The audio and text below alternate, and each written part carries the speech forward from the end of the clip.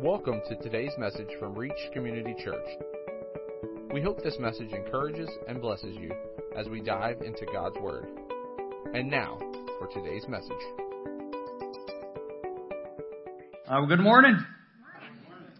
I promised a couple of months ago, if you're new, you didn't hear this, so you're in the mix, but this has kind of been the fall of me making you uncomfortable. Not intentionally and not awkwardly, but I think if we're going to read the Word, and if you read it consistently and thoroughly, it will make you uncomfortable because it will call things out of you that aren't consistent with the Word. And it's always pushing us and driving us into being who we say we are. And so I think today will be one of those.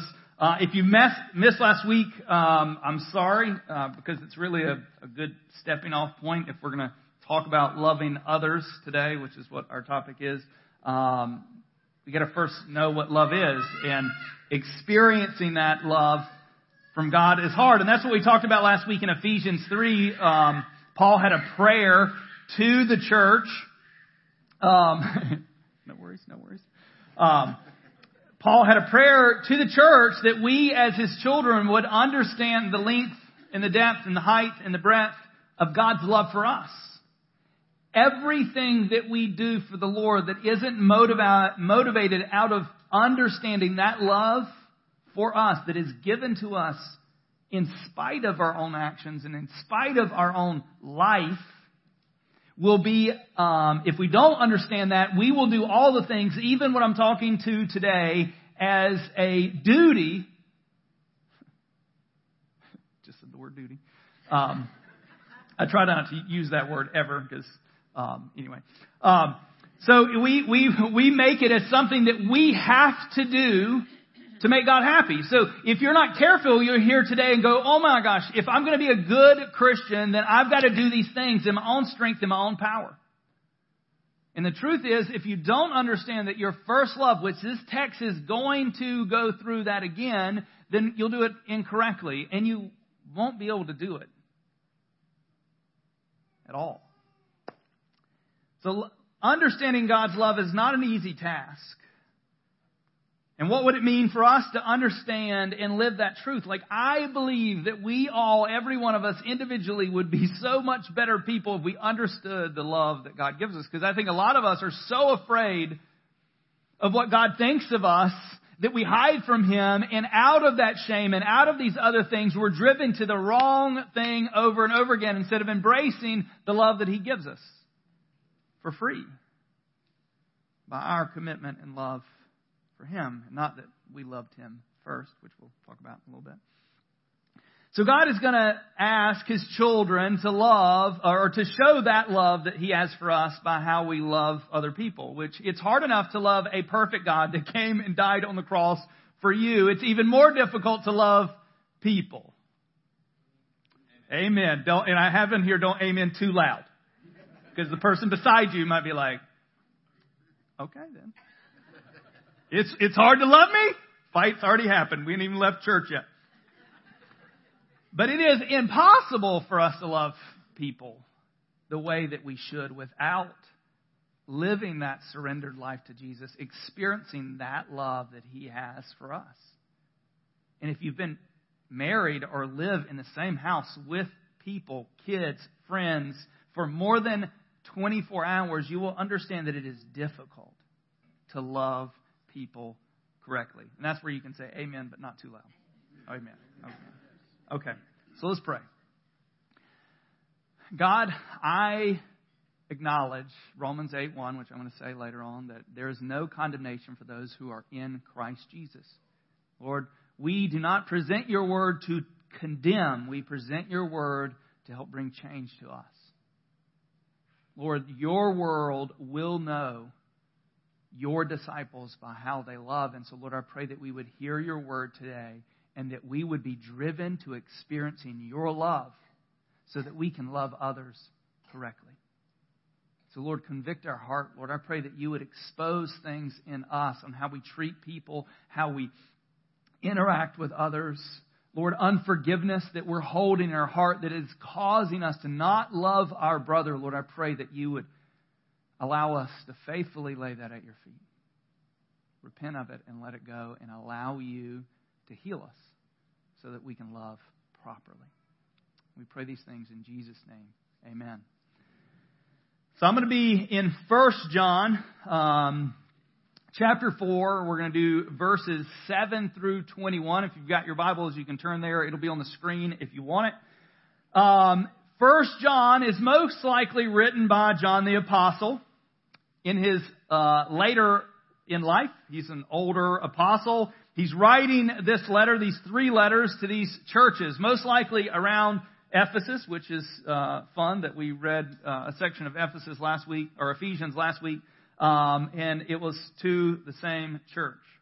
Most of this letter is just a regurgitation of what the Gospel of John already says. It's not, most of it's not even new news. It's just a reminder. And I want to tell you that the reason why we read the Bible consistently and over again is because you'll never have enough reminders.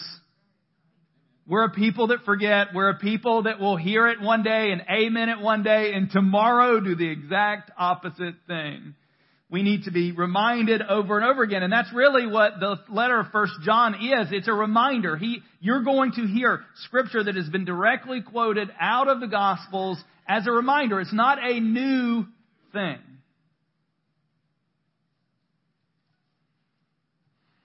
And John is writing these letters to persuade the believers to stay true to what they believe, which is also something else that we need to be reminded over and over and over again. It is by grace that we're saved. It is not by the water that we are baptized in that gives us salvation. It is not by the actions that we do that grant us the righteousness that Christ puts on us. It is not what we put in that box in the back. It is not by your service here at the church. It is by His grace and mercy. And so every day, if we can experience that, and I think there's a pattern that I'm going to walk you in, and I don't think, there's nothing that I'm going to say to you today that will fix how you treat people forever, but it's a reminder that if we are His disciples and we declare that, how we treat people is the proof of that discipleship. So we're going to start in verse 7. It says, "Beloved, let us love one another, for love comes from God. And whoever loves has been born of God."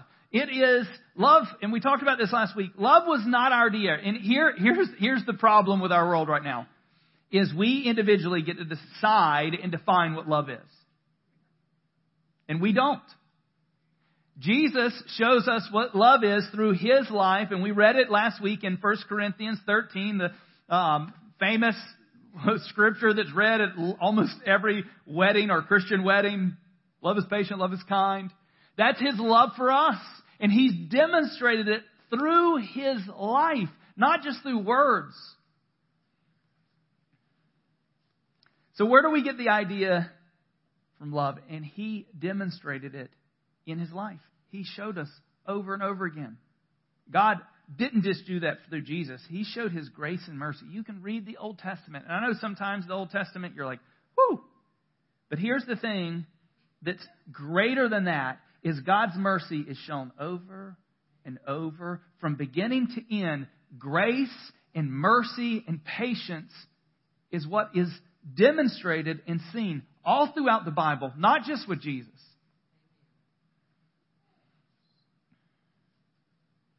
And it is not something, it says, those who have been born of God. So, born again, which is a phrase that we love to use here in the South, means that we are people that have chosen to have life given to us by Christ and live in that. Without being born again, we cannot love like He's called us to.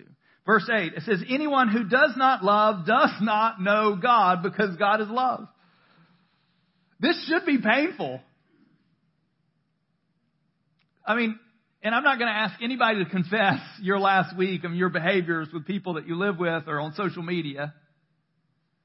And the topic today is love your brother. And we can say, this is our family, our church family, believers. But we know by reading the Gospels that we're called to love our neighbor. And who is our neighbor? We're even called, not even if you want to go, well, yes, I will love those people that live around me. Jesus went as far as say that love your enemy. So love for other people is not limited by those that are just in the family of God. And how we treat them, people, will determine us. It says, if anyone who does not love does not know God. And let me just tell you, and we're going to get there in a second, but I just need to make sure. Love is not full acceptance of every behavior. It is not. Because there are lots of things that we all would agree with, every person in the world that would say this is a behavior that we're not going to accept or love. Like, I don't know many groups of people that are like, serial killers? Yes. Good decision for your life? You should keep on doing it? No one, universally, everyone is against that. So there is a definition. But I'm just going to say that it is not just we have to say everything's okay, you're great. And our society right now wants everyone to say, look, we can love people without saying, I agree and approve of what's going on in your life. And I'm just going to tell you, we don't have an option not to still love them. You hear me? We don't have an option to be like, oh no, because you know what? If you read the Gospels, if you read Jesus' interaction with people, he interacted with people that the religious ones of the day called him a sinner and a glutton and a drunkard. Because he hung out with sinners. He hung out with prostitutes and tax collectors and the worst of the worst. And he loved them. It was his grace and mercy that drew people to repentance. And it will be our love for people that'll change them. Verse 9. It says, in this, the love of God was made manifest among us. So we're going to see it demonstrated around us. That God sent His only Son into the world so that we might live through Him. In this is love. Not that we love God, but that God loved us and sent His Son into the world to be a propitiation for His sin, which is a payment. It is a clearing. So God, Jesus, isn't ignoring sin. He's loving people by forgiving sin.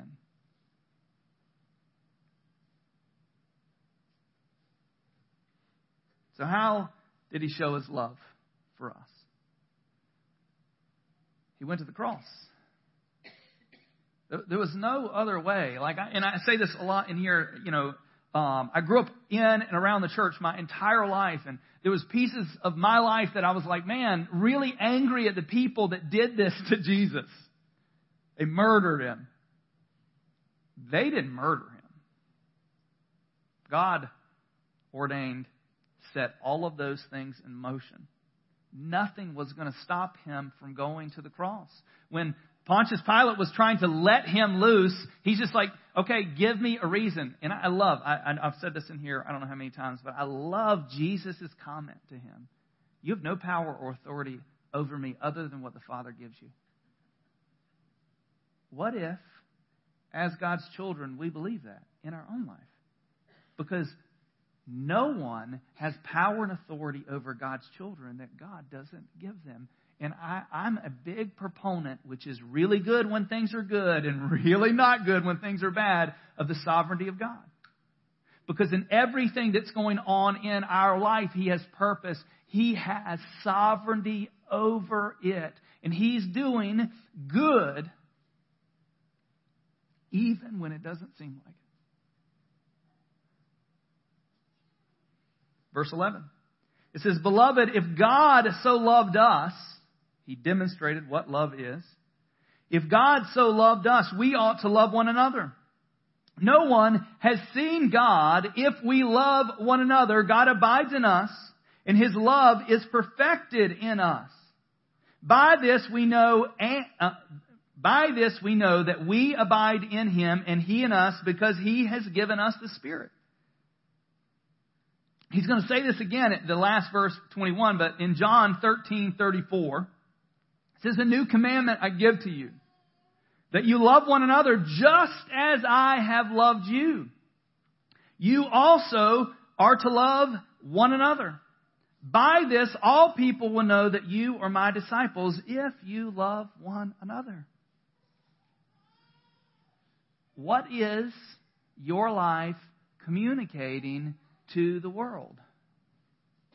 Are people interacting with you going, man, there's something different about them because they're not like everybody else? And our world is a mean place. Because as much as we've grown closer together in connection, the connections are more distant in a sense that we're not face to face. A lot of us will be real nice to people that we interact with, and we'll smile to them and interact with them nicely and then leave and say horrible things about them. Or we'll get on social media and we'll interact. Say it again. Okay. Social media, you should get off of it.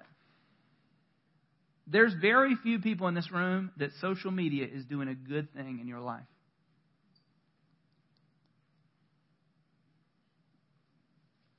It's not. I go back and forth of putting Twitter on my phone and off my phone, and it's off my phone right now because I don't know about you guys if you watch any news or whatever, but like people are just mean. And it's a political season right now, and everybody's got opinions. And everybody's got thoughts about what those opinions are. And everybody loves to make comments.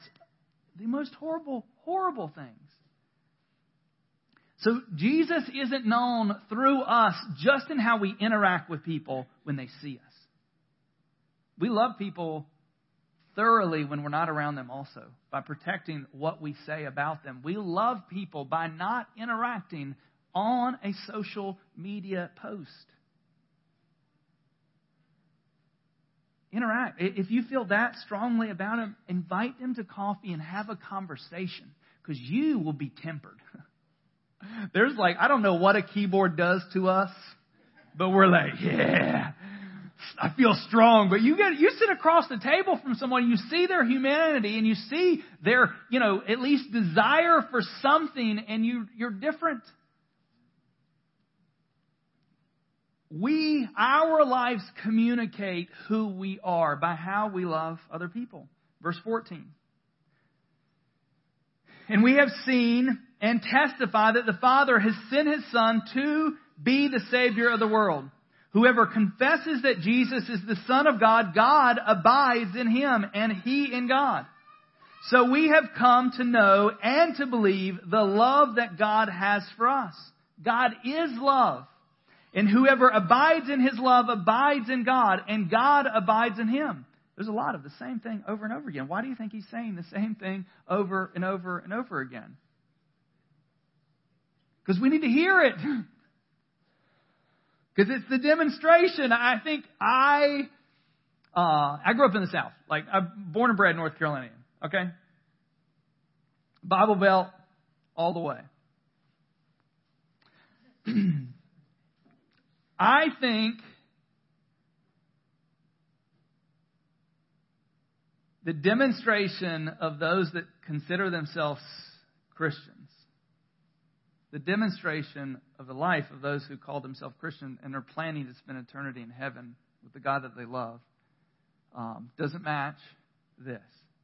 The majority of people, including us at times. Our life is called to reflect the gospel, because if it's not changing you, then something's wrong. Verse 17. It says, by this, His love perfected with us, so that we may have confidence for the day of judgment. Okay? Let's just throw this out there. At one day, at one point in your life, it will come to an end. Either through your death or through the return of Jesus Christ. And at one point after one of those two events, which are going to happen to all of us, will be judged for our life. And for those that haven't trusted in the life, death, and resurrection of Jesus Christ and what that does for the forgiveness of our sins, will be held accountable and made to pay for our sin. And what he's saying here is that if we know the love of God, we have a confidence, not that you will perfectly follow this. And I'm just telling you, I said this at the beginning, this is the hardest thing that you're going to do. If you went and lived by yourself, that would be the most successful way that you could live this reality. And got off social media, of course. But if you're going to live with other people, this is the work that has to continue. And us understanding God's love for us gives us the hope and ability to walk this out so that we can have confidence. Because our confidence doesn't come from us. Look, confidence in where you're going to end up after judgment isn't based on your actions. It's based on who you've put your faith in. Because we know this for a fact that without Jesus, we don't have the capacity by our actions to fix our issue. And so we have to trust and believe in Jesus' finished work. And I love Romans 8:1. It says, there is therefore now no condemnation for those who are in Christ Jesus. There's no condemnation, not because you have read your Bible every day and that you have prayed every day and that you have given faithfully and you've served faithfully and you are nice. There's no condemnation because of what He's done. And if you want, more of that, read, I don't know, I say it a lot, read Romans 8. Just spend some time in Romans 8. It was not you. It never is going to be you. In the moment you let go of it, and I don't mean, hear me, because I think sometimes you're like, it's not my actions, it's not whatever. You're still held accountable to your actions. But it's not your actions that get you in the door. It's your trust, belief, and faith in Jesus Christ. And in that, He changes you. These are just first moments. These moments of baptism, these things in our life are just moments where we're declaring who we are, and then we have to live the reality.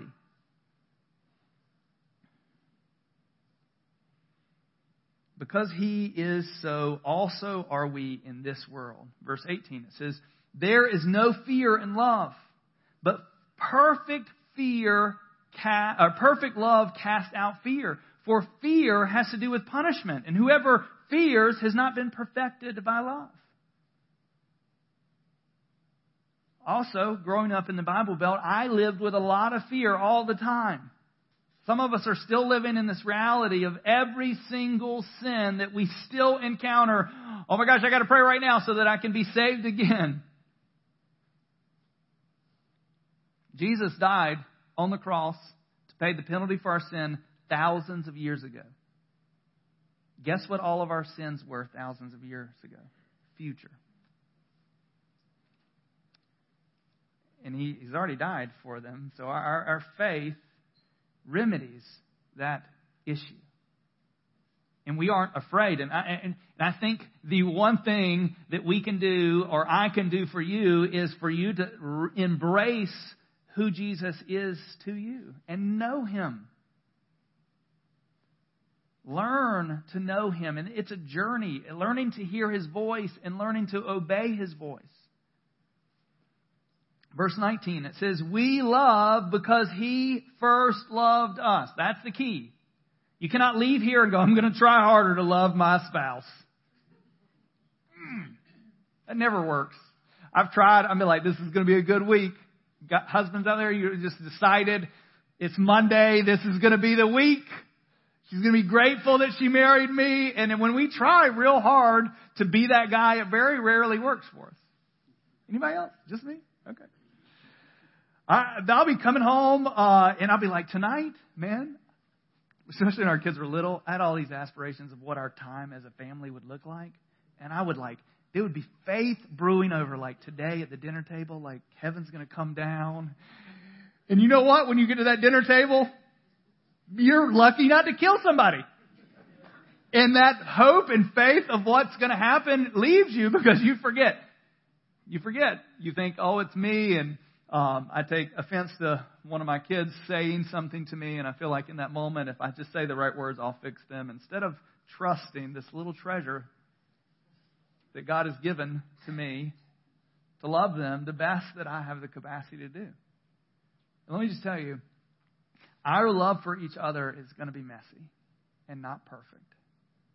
And if you're sitting beside somebody that you're thinking, if they will just hear this, our life will be better, they'll never be able to walk into that because your expectation for what that's going to look like will never be met.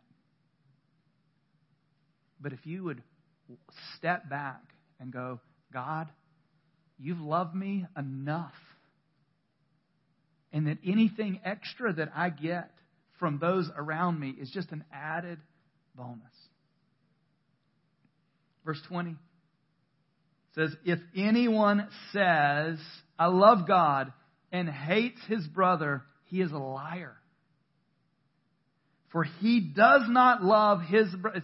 For he who does not love his brother, whom he sees, cannot love God, whom he cannot see. And he finishes verse 21 and says, in this commandment we have from him, just quoted it earlier, whoever loves God must love his brother. Command. This is not a suggestion. So if you're hearing this and going, yep, love Jesus, but not going to love other people, just reread this over and over again until you realize that your love for others doesn't get you in the door, but it's a demonstration of what has already happened inside of you. So here's a pattern that I think if we'll follow and live in, it'll help us navigate this a little better. First one, I want to ask you a question, because then this will determine how much work that you have to do. Do people see Jesus in you by how you love? Not what you teach or what you say or how you tell them or the verses you throw up on their, post. But do people see your love by your life and your action? And do they say, man, and they not even know that it's Jesus, but there's something different. Christians should be the most loving, kind people that you interact with. And that's not normally the case. I mean, it's not the people that are in this room because we're all awesome, right? It's all those others that are outside, right? Right? I'm just kidding. It's us too. So if that's not true, what needs to change? And here's a pattern that I think we see in what we just read. 3 things that Jesus did for how we love our brothers and sisters. 1, we build others with our words. Ephesians 4:29 says, let no unwholesome talk come out of your mouth, but is only what is useful for building others up so that it may benefit those who listen. Sarcasm is the end of a healthy relationship. I'm not saying that we can't laugh and we can't joke, but sarcasm literally means to eat the flesh. It's a way that we can not be loving or nice and use those words, and you'll know the difference because it'll show up in how your relationship is. If you think, man, our relationship is great and we joke around and the other person doesn't agree with that joking. Jody had to train me. Probably it took like 10 years. Because I want to be funny and I want people to like me. And so we get around people and I'd be like, hey, Jody. And then we'd leave a time of hanging out with people and she would not be talking to me. And I'd be like, oh, what happened? We had a great time. She's like, we didn't. And when you said this, it wasn't nice and I didn't like it. And so for years when we would leave, it probably didn't take 10 years. When we would leave hanging out with people, as soon as we walked out the door, and I'm glad that Ring cameras didn't exist back then because they'd get this whole conversation on their door when you walked out. I would we'd walk out the door would close and I'd go, did I say or do anything that I shouldn't? And I had to do this for years so that I would train myself not to do that because words matter. And if we're going to love people, it has to start with our words. And if it's going to start with what comes out of our mouth, it has to start with what's in our heart and our heads. So if we're going to take every thought obedient to Christ, then if you have hatred and these vile things going inside of you, you got to eliminate that first because out of the overflow of your heart, Your mouth will speak. If it's in here and not coming out of here, eventually it'll come out. All it takes is that one little tipping point, that one little nasty comment. The other person, the one against your thousands, that pushes you over the head to begin to say some of those things that you wouldn't. So you have to deal with it internally. And that's partly understanding the love of God for us. Because when we understand what He's done for us, we will go to any lengths to clean this. Because we know that in our hearts is how we live and love God. We can't hide things. So the first thing that I think if we're going to love effectively is we got to build others with our words. The second one is probably the most difficult one. And it's a word that we say all the time. Please forgive me. You cannot love your brother without walking in forgiveness. Unforgiveness, which lots of us are carrying some of it right now, is ruining relationships that you have right now. And you're like, no. Yes. And forgiveness, and if you don't know this, forgiveness is not I'm sorry. I'm sorry. I'm sorry is like the dumbest word ever. Doesn't mean anything. It's kind of like I love you after like the millionth time. Love is an action. It has to be shown. Just the word doesn't really matter. I mean, forgiveness is an action or attitude that you have to live in. Because if something has happened to you that you need to forgive, it will never be done in a moment of saying, I forgive you. It'll be lived out by how you do the next day. And forgiveness is something that every day, just like I had to ask Jody, forgiveness would be something that you have to live in over and over and over again. Because something will come up and that little thing, bitterness and anger will rise up in here, and it is unforgiveness. And I heard one book says unforgiveness is the prison that you lock yourself in. Because most of the time, the other person that you're like, I want to forgive, they don't even know. They're like, why are they still mad? We don't know. Walk in forgiveness. If you're going to love others, you've got to constantly be going, God, where am I walking in unforgiveness? Help me walk that out. And the last one, which I think Jesus demonstrated, is if we're going to love our brothers, we have to give our lives to serve them. See, Jesus paid with His blood for our sin. He offered forgiveness and gave forgiveness. He built people with His words, but He showed His love for them by giving of their life.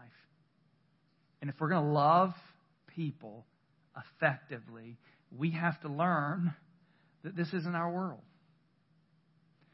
We don't get everything that we want, and we need to learn to lay down our life. If you're married and have kids, your number one responsibility above the church, in my opinion, is your family, is your wife and kids. And you have to lay down your wants and your desires and your TV time and your playing on your phone and your other extracurricular activities. Sometimes saying no to something that you love to do so that you can be there or serve another person is one of the best ways that you can demonstrate your love. But it is going to take a sacrifice on your end, saying no to some of the things. And our lives are filled with stuff that won't matter. They're filled with things. My life, I'm 46 years old, my life has been littered with hobbies that are boxes and closets. And then in the moment of that hobby, and some of you know my little weird hobbies that I've had. I mean, bonsai trees was one of them. It was more like a bonsai murderer than a grower. But we get excited about something and we'll pour our life into something that years down the road won't matter for nothing. But your kids and your wife and your family will be there. Well, they may not be there, depending on how you decide to live and love them. But the best way, if you want your kids to know Jesus, really know Jesus, is surrender to Him and let them see that in you. And the beauty is, it's even a stronger testimony if you've lived a certain way, and now God's got a hold of you and you're changing now because of what He's doing for you? So I'm going to invite our worship team back up. And so what do you do with this? For one, is acknowledge that this is the truth. This isn't, like this church is telling me to do this thing. I'm not telling you to do anything. Jesus Christ, our Lord and Savior, has asked us to demonstrate His love for us by how we love other people. And so my hope for you today is that you'll figure out some of these things that you need to get better at, and you'll put work into it. If it's important to you, you will invest in it. And let me just tell you, how we demonstrate our ability to change our city, Leland, is going to be determined by how you guys live. Because I'm one person, and I can say lots of things, and I can live a certain way, but if we don't collectively begin to live like Jesus matters, we won't do anything in this city. At the beginning of the 1 Corinthians 13, before the love, it says, if we don't love, if we do all these things, we can do all these amazing things, and we're just a noisy gong. And I think that's what the world is hearing right now. It's hearing a noisy gong, and they're not going to listen to us until we learn to love. And it's not going to happen until we surrender and just say, God, this is what you say that I'm supposed to do, and I want to give my life to this. So I'm going to pray for us. We're going to go into a worship song. We always put a song at the end of our services so that you can have a few minutes to reflect and decide, what are you going to do with this? So let's pray. Dear Heavenly Father, first and foremost, we cannot do this without you. Lord, some of us in this room, we need to experience your love in a real, tangible way. And then we've got to surrender to that love so that we can learn from that love how to love other people. Lord, there are people that have come to our minds as this scriptures have been read. There's people that maybe have wronged us or we've wronged them. There's areas of unforgiveness that have been spotlighted. There's areas of us not controlling what we say with our mouth that we're convicted of. And Lord, I pray that you do something with those. Lord, I don't want us to feel bad and do nothing. Lord, I pray that you would convict us to move to action. Lord, that we would be a people that are known by our love. And so, Lord, help us receive yours so that we can give it. We pray these things in Jesus' name. Amen. Thank you for listening to today's message. For more information, be sure to visit us online at reachcommunitychurch.com.